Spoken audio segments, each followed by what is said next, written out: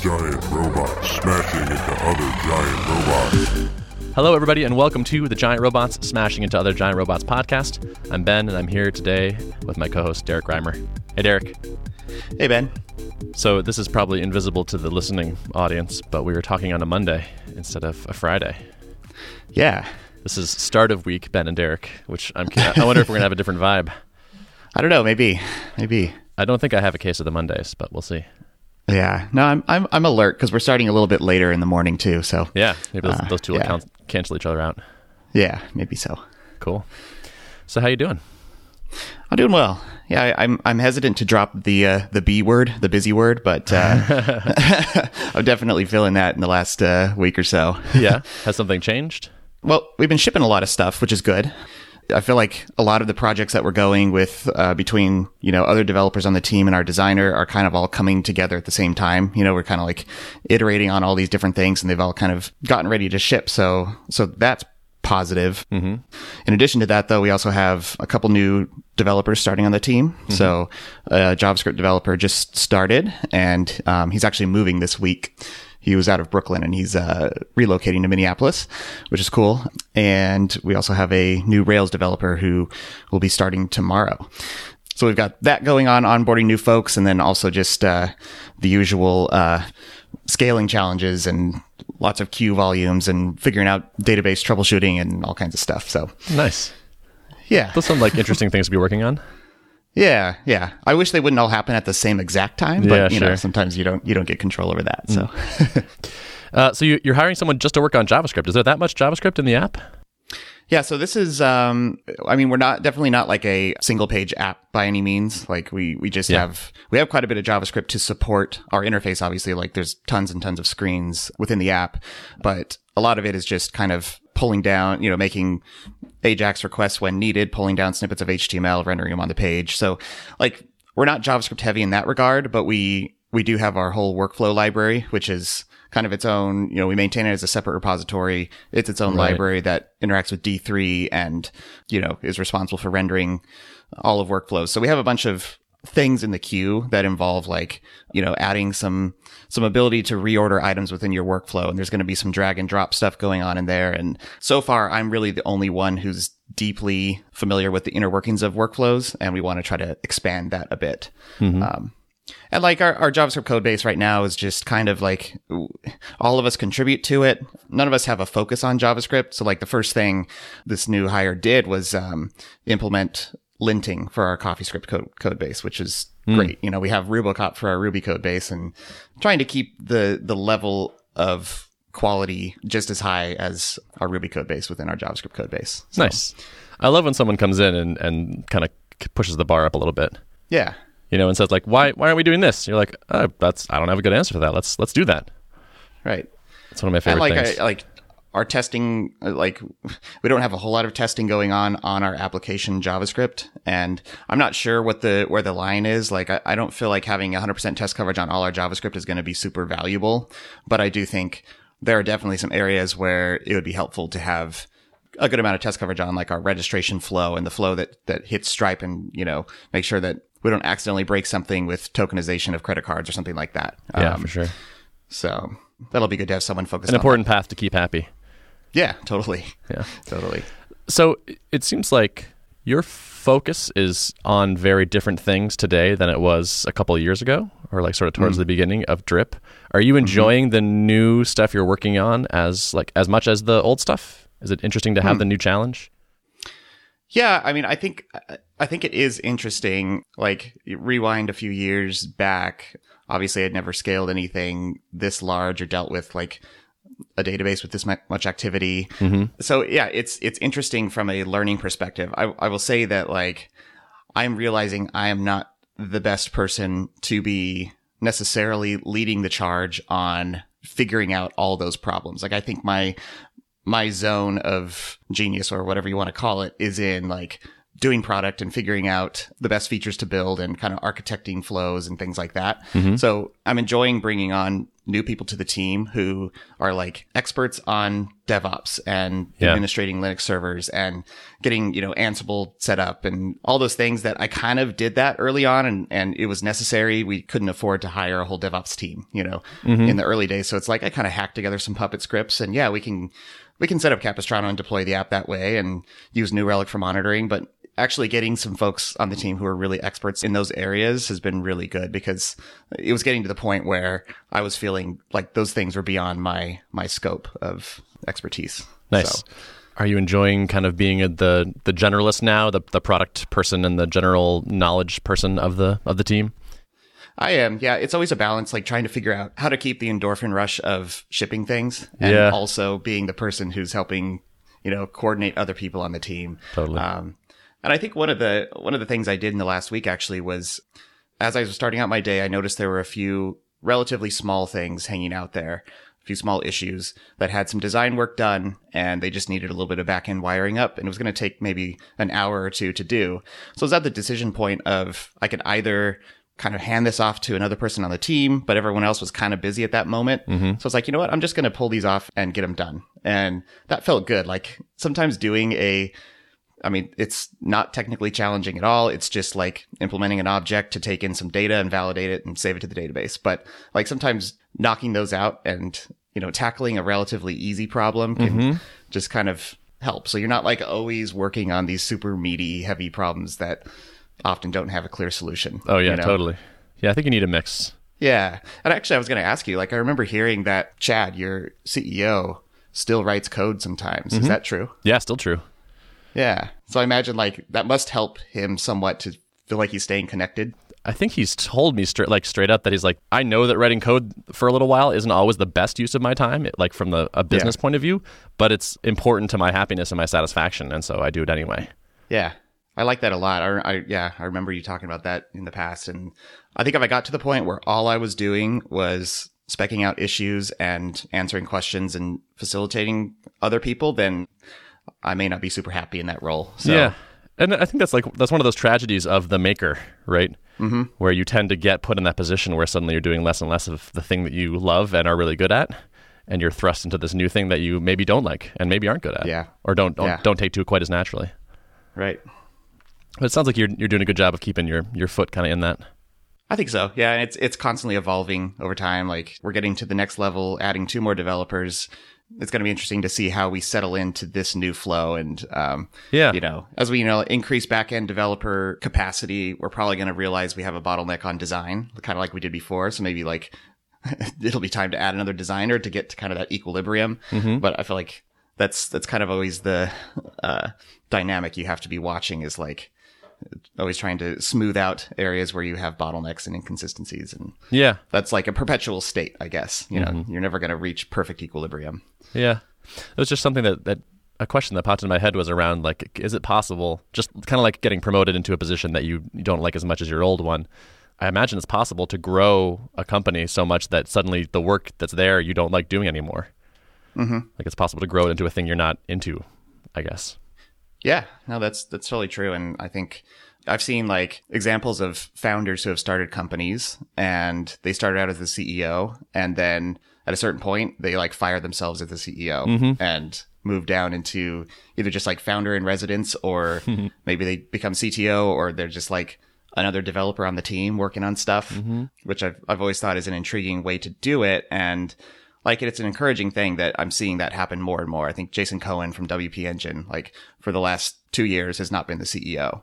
Interesting. He's still the founder. He still owns a big chunk of the company, but he's decided to put himself in a role where he can really shine. And probably for an entrepreneur who likes to start things, like being the head of a several 100-person company is not necessarily your zone of genius. So yeah, that's the second time you've used that phrase. Is that from something you're reading? I don't know where that came, actually. I don't know. Maybe Tom can find a link. Maybe. Dig through the mists of the internet. I'm sure I did not invent it. So, yeah, someone deserves credit. But okay. Cool. And now I'd like to take a quick moment to tell you about the sponsor for this week's show, FreshBooks. Fresh. Not previously known or used. New or different. Books. A written or printed work consisting of pages glued or sewn together along one side and bound in covers. FreshBooks, a tool for making legit invoices. FreshBooks is cloud accounting software. It's been beamed up. It's been cloudified. It's condensed into a cumulonimbus accounting dreamscape. So here's why you might want to care about this. You need to send invoices. You need to get paid. You need to know when your client has seen your invoices. If that's you, then you want to check out FreshBooks. Do you know why you should do it right now? Is because they're offering a 30-day unrestricted free trial to all of you, which is very kind of them. You can just go to freshbooks.com/giantrobots and enter Giant Robots in the How Did You Hear About Us section, and then they will know that I sent you. Thanks. What's going on in your world? Got some good stuff happening. Upcase is moving along on the content side, which is really gratifying. I think we are basically a day away from a signed statement of work with someone to make a bunch of Vim videos. Nice. Which is nice. That's always been some of the more popular content on the site. Holds a special place in my heart in particular. I was going to say, were you the one producing all those? No, I'm not going to be producing them. Okay. We have somebody else who also does a great job. I'll say his name once that's settled, but got it. I feel good about this person's ability to produce this stuff. Nice. So that's coming along, and like I said, Vim is special to me. I feel like are you a Vim person, by the way? Do you use Vim? I'm not. Okay. No, I've never been a command line text editor user. Gotcha. I'm always the GUI. Yeah. Okay. I'm gonna have to harass you at some point about that. You know what my holdup with Vim, and this is probably just someone who's speaking from a position of not being super familiar with it, but I've always thought like my bottleneck is not how fast my fingers can move. It's like within my brain. So like my conjecture has been that I'm not actually going to save that much time if I give myself, a faster way to use keyboard shortcuts and stuff like that. But, yeah, I've been thinking about that exact thing recently, and I think I don't agree with it. I don't think it's actually quite true, because I think getting faster at the text part is very likely to keep you in flow a little bit better and help you to think a little bit more clearly, or at least, freely. Because you do have that thinking process, which is going to probably dominate how much time you spend with your hands on the keyboard. But then as soon as you know what you want the code to look like, all that time between knowing what you want it to look like and when it looks like what you want it to look like is effectively wasted. Like there's no benefit to being in that time. And so the more you can compress it, the better. And at the end of the day, like if you look at what you're shipping, it's all text changes. Like you're pushing diffs to a place. And so, yes, your brain is working a lot, and that's the important bit. But our medium is text, and the things that we're moving around are changes to that text. And so I think it actually is an important productivity element. Yeah, I could see that. And actually, I was just reading the other day, so you graciously sent me a copy of The Inner Game of Tennis. I did, yeah. Which thank you for that. You're welcome. And I was flipping through it as I was sitting on the couch watching the Indian Wells tournament. Nice. My wife's a big tennis fan. Cool. I was like, appropriate. Okay, I'll pull this off the shelf. And they were kind of talking about like the self one and the self two, and the self one is your conscious mind who tells your unconscious mind that controls your muscles and things to do things. Yep. And so I feel like this could be a case of that where like once you build up muscle memory, they know how to perform the keystrokes in the most efficient manner. Mm-hmm. So you let your self one do the thinking and your self two control the the actual muscles that are hitting the keys. Yeah, and there are definitely things that if you ask me like, oh, what's the command to do this? I kind of need to like move my fingers a little bit and think, okay, I guess I'm over here hitting leader and then I'm hitting ST, I think it is. Like there's stuff that gets embedded at a physical level that stops being conscious. Yeah, as soon as someone asks me like, what's the keyboard shortcut for something, I often can't tell them. I'm like, I don't know. And then as soon as I start thinking about it, then I actually forget it for a moment, which is crazy. Yep. Yeah. And so getting back to that, so Vim has this command language. So like if you want to delete 3 words from Vim, you say D3W. And so there's this like verb count noun language that permeates the editor. And it's higher level than delete, like holding down the delete key until you notice that the cursor has gone past those 3 words. Yeah. And so I think some of that probably also helps your brain stay in that slightly higher level of abstraction, where it's like, okay, I need to like grab this whole method and move it down here. And like you can just like delete the whole paragraph, put it down, like jump to the bottom of the screen, put it down there. And I think it's nice to stay at that level as opposed to like maybe grab my mouse or like hold down the shift key as I highlight some stuff. Right. I think that's probably a win as well. Yeah. There's definitely a number of times each day as I'm coding a lot where I'm realizing like this is not the most efficient way I'm doing this right now, but I don't want to take the time to like go look up a keyboard shortcut to make this faster, so I'm just going to do it. Sure. But yeah. over time that adds up, and Yep. you know, at a certain point it would be worth it for me to at least learn how to do things more efficiently in Atom, which is the editor I'm using right now. Mm-hmm. So, okay, so say I did want to venture out to start using Vim. My concern is that I would waste a bunch of time, like take the productivity hit for a few weeks or however long it would take to get back up to my current level of productivity. So in your opinion, what's the most efficient way to get started with it? I've been thinking about exactly that. So I've written a post on this called Surviving Your First Week in Vim, Okay. which is about this. But the basic gist is there's a thing called Vim Tutor. If you go to any system where Vim is installed, you can type Vim Tutor and it will launch in like tutorial mode. And walking through the tutorial only takes like 20 minutes. And it gives you the rudiments of Vim. It's like, how do you open a file? How do you save a file? How do you move the cursor around without using the arrow keys? It gives you a handful of commands, things like that. And that's not a long process. And after that, you can then do work. There's a couple other things in that blog post, like a very basic vimrc that you want, like a basic configuration and whatnot. But I think everyone has that same concern, which is like, how do I do this without losing 2 weeks of productivity? And I think the way to do it is to start off at home, like do a little practice ahead of time to kind of get yourself up to speed, and also learn how to look for help. Right. A big thing that helped me when I started was that I knew someone who was a Vim user, an experienced Vim user, and I could talk to him on IRC. And I think that is really useful to like kind of get unstuck. So like hanging out in the Vim IRC channel is really useful for that kind of thing. Being able to get fast help. But like you're in a good position, like for instance, because you know me. And so if you were like, send me an email, I was like, how do I do this thing? I'd be like, this is how you do the thing. And next time you can find the answer to that by doing this thing. Yep. So that question of how do I start using Vim at work to me is an interesting problem that I've been turning over in my head. But I would like to solve that for more people. Yeah. Do you have like a cheat sheet, like, or did you use one early on? I recommend people make their own cheat sheet. Yeah. With about 7 plus or minus 2 commands on it that you're trying to learn. And I just keep that, like, I think you should keep that right next to your keyboard and then add stuff and scratch stuff off and make a new one every couple days. There are, of course, cheat sheets that exist, but they tend to be comprehensive. And that's not so much what you want. It's like, here's what every key does. And it's like, well, okay, that's cool. Once you have some stuff under your belt, you can find some new things. But in the beginning, I think you want to make your own. What's the ramp up like? Can I, like you said, I can start being productive knowing about 7-ish commands? Is that roughly what you would like? Or do I need to learn 50 commands before I can be productive? No, definitely not 50. 7 was like my amount because that's like just a nice round number. Or not round. It's a nice number. It's about the right amount to be kind of learning simultaneously, I think. Sure. But yeah, it's basically, I mean, it's probably under 10 things that you need to do. And at the end of the day, like you can enter insert mode in Vim and then the arrow keys work. And so you always have this like bailout where it's like, okay, this is kind of like, if you hit I, now Vim is basically like a normal text editor. That's my default right now, is just get into insert mode as quickly as possible. Yep. when a Vim window. The nice thing is, as you learn a couple commands for moving the cursor around, like even like W moves by word, for example, you quickly start to realize like insert mode is the worst mode.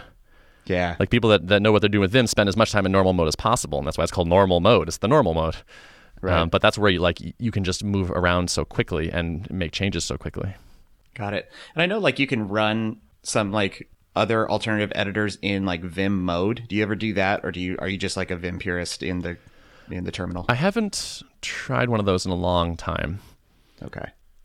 There's a lot to Vim, and so a lot of the time someone's Vim mode is the 40% of Vim they thought was most important. Got it. Which is different between people. Yep. If I had a situation where I had to use a different editor, like if I really needed an IDE badly for some reason, but there was a Vim mode I could use, I probably would still use it, just because I think modal editing is such a big win in terms of like keystrokes and time saved and all that I would probably just figure out what parts I can use and can't use and just kind of learn that. But I don't have a lot of experience with that. Okay. Yeah. Cool. Well, maybe I'll give it a try. We can talk more about that. Yeah. Yeah. So Vim content's on the way. Nice. Solid digression. And also, I am interviewing this week a candidate for content manager for Upcase. Okay. Which is very exciting because this needs to be someone's thing. Sure. And so we have a candidate that I think is very promising. And so we're talking to that person. Very cool. Did you do a public job listing for this, or was it? No, this was like we thought of somebody and reached out to her, nice. and then now we're talking to her. Cool. Yeah. Also on over in FormKeep land, we had a nice thing we shipped this week, or last week, I guess, that was we improved our Wistia integration. So I'm friendly with the Wistia folks. I was having lunch with Brendan, who's one of the co-founders, and we were talking about FormKeep, and he's like, you know what? I actually think we can send you some customers because they have this feature where it's called Turnstile, where I think you guys integrated with them recently too. Actually, yeah, we had an integration we built with them, which was like insert this JavaScript on your page, and it like wasn't quite as native as if they had built their side of it. And I think recently they finally built a Drip integration from their end. Nice, cool. That's cool. Turnstile, similar thing. Yeah. Cool. So I imagine our things probably do something similar, but basically they have customers that want to ask, like put up a custom form at some point in the video and like ask for more than just an email. Like they want to ask like first name and favorite color and whatever, things like that. And so we actually got a link from their like official help docs. Like if you want to ask these custom things, try FormKeep, and you can basically just paste a FormKeep form into a certain field on their video editor, and up it comes. And for a while, and that worked, but people often complained to us because we had to do like a full page reload to submit it. And now we don't. We basically wrote a little bit of JavaScript and gave them a little script tag to drop in if you want to do this. And now you can kind of do like a Ajax-y, submit the thing and immediately continue the video. Nice. That's cool. Yeah. So it was cool because we were already actually picking up a handful of customers a month from that, and we invested a little more time in it. And now it's even better. So it's nice. Awesome. Yeah. Those are the big things in my land right now. Okay. Cool. So I was listening to Startups for the Rest of Us recently. And Rob said kind of offhandedly that he has zero interest in growing a new company anytime soon. With the caveat that I know you have to say that you're not interested in that. Is that the same for you? Do you feel the same way? I don't feel quite the same way. I think it's easy to look at where we're at right now with Drip, and like I was talking about earlier, where we've gotten to this level of scale. And while I am totally locked in and 100% committed to continuing that growth of Drip for the foreseeable future, I am able to kind of look back fondly to the early days of Drip and kind of the days where you're like, you've got a new idea you're working on, and you're fleshing it out, and you're validating the market. And those are exciting times, you know? And I think at some point I will be ready to go back to that mode.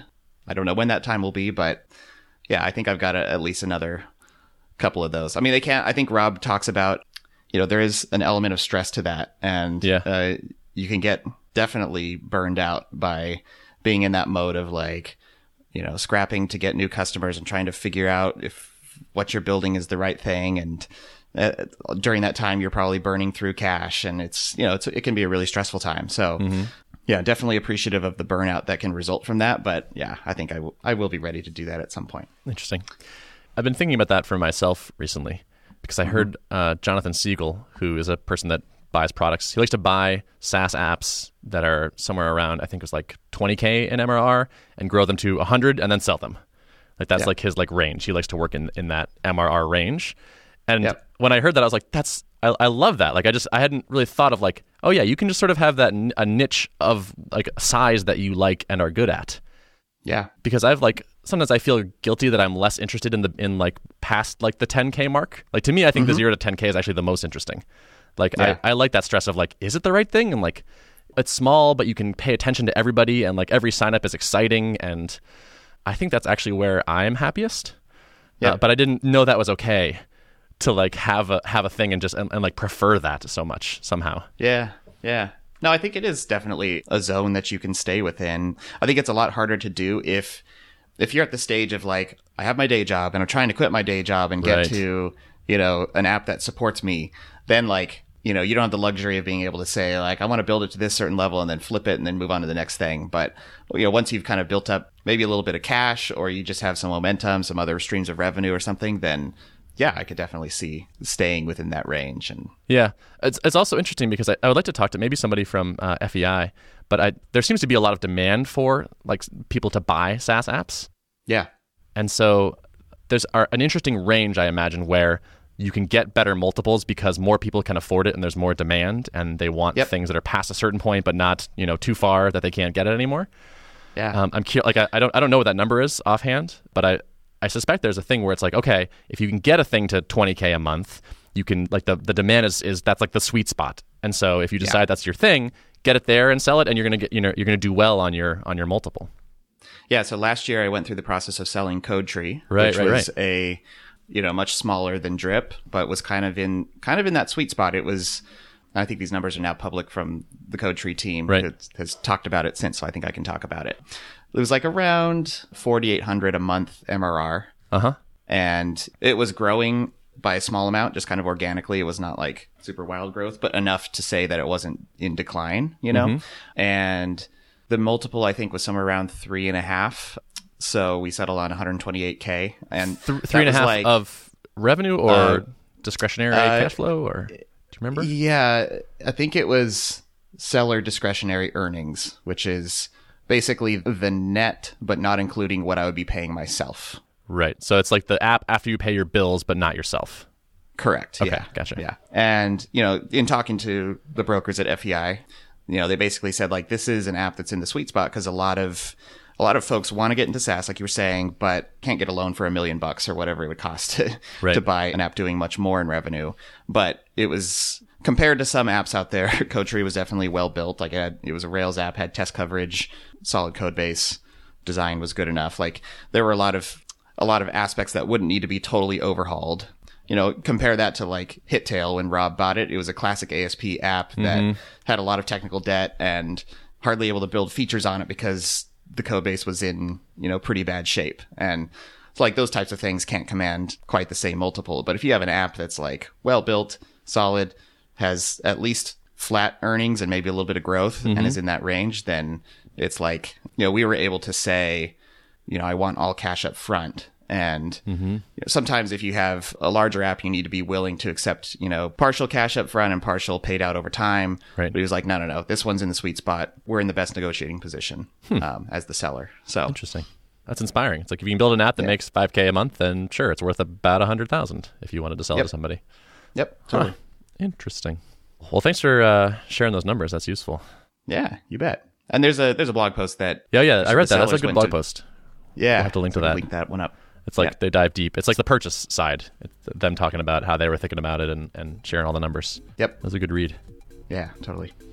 Well, I think we should wrap it up. All right, let's do it. Awesome. It's fun to talk to you on a Monday. Yeah, you too, man. Get some rhymer on my Monday. Today's show was produced and edited by Get Off My Tom Obarski. If you'd like to access the show notes for this episode, you can go to giantrobots.fm/233. Thanks for listening.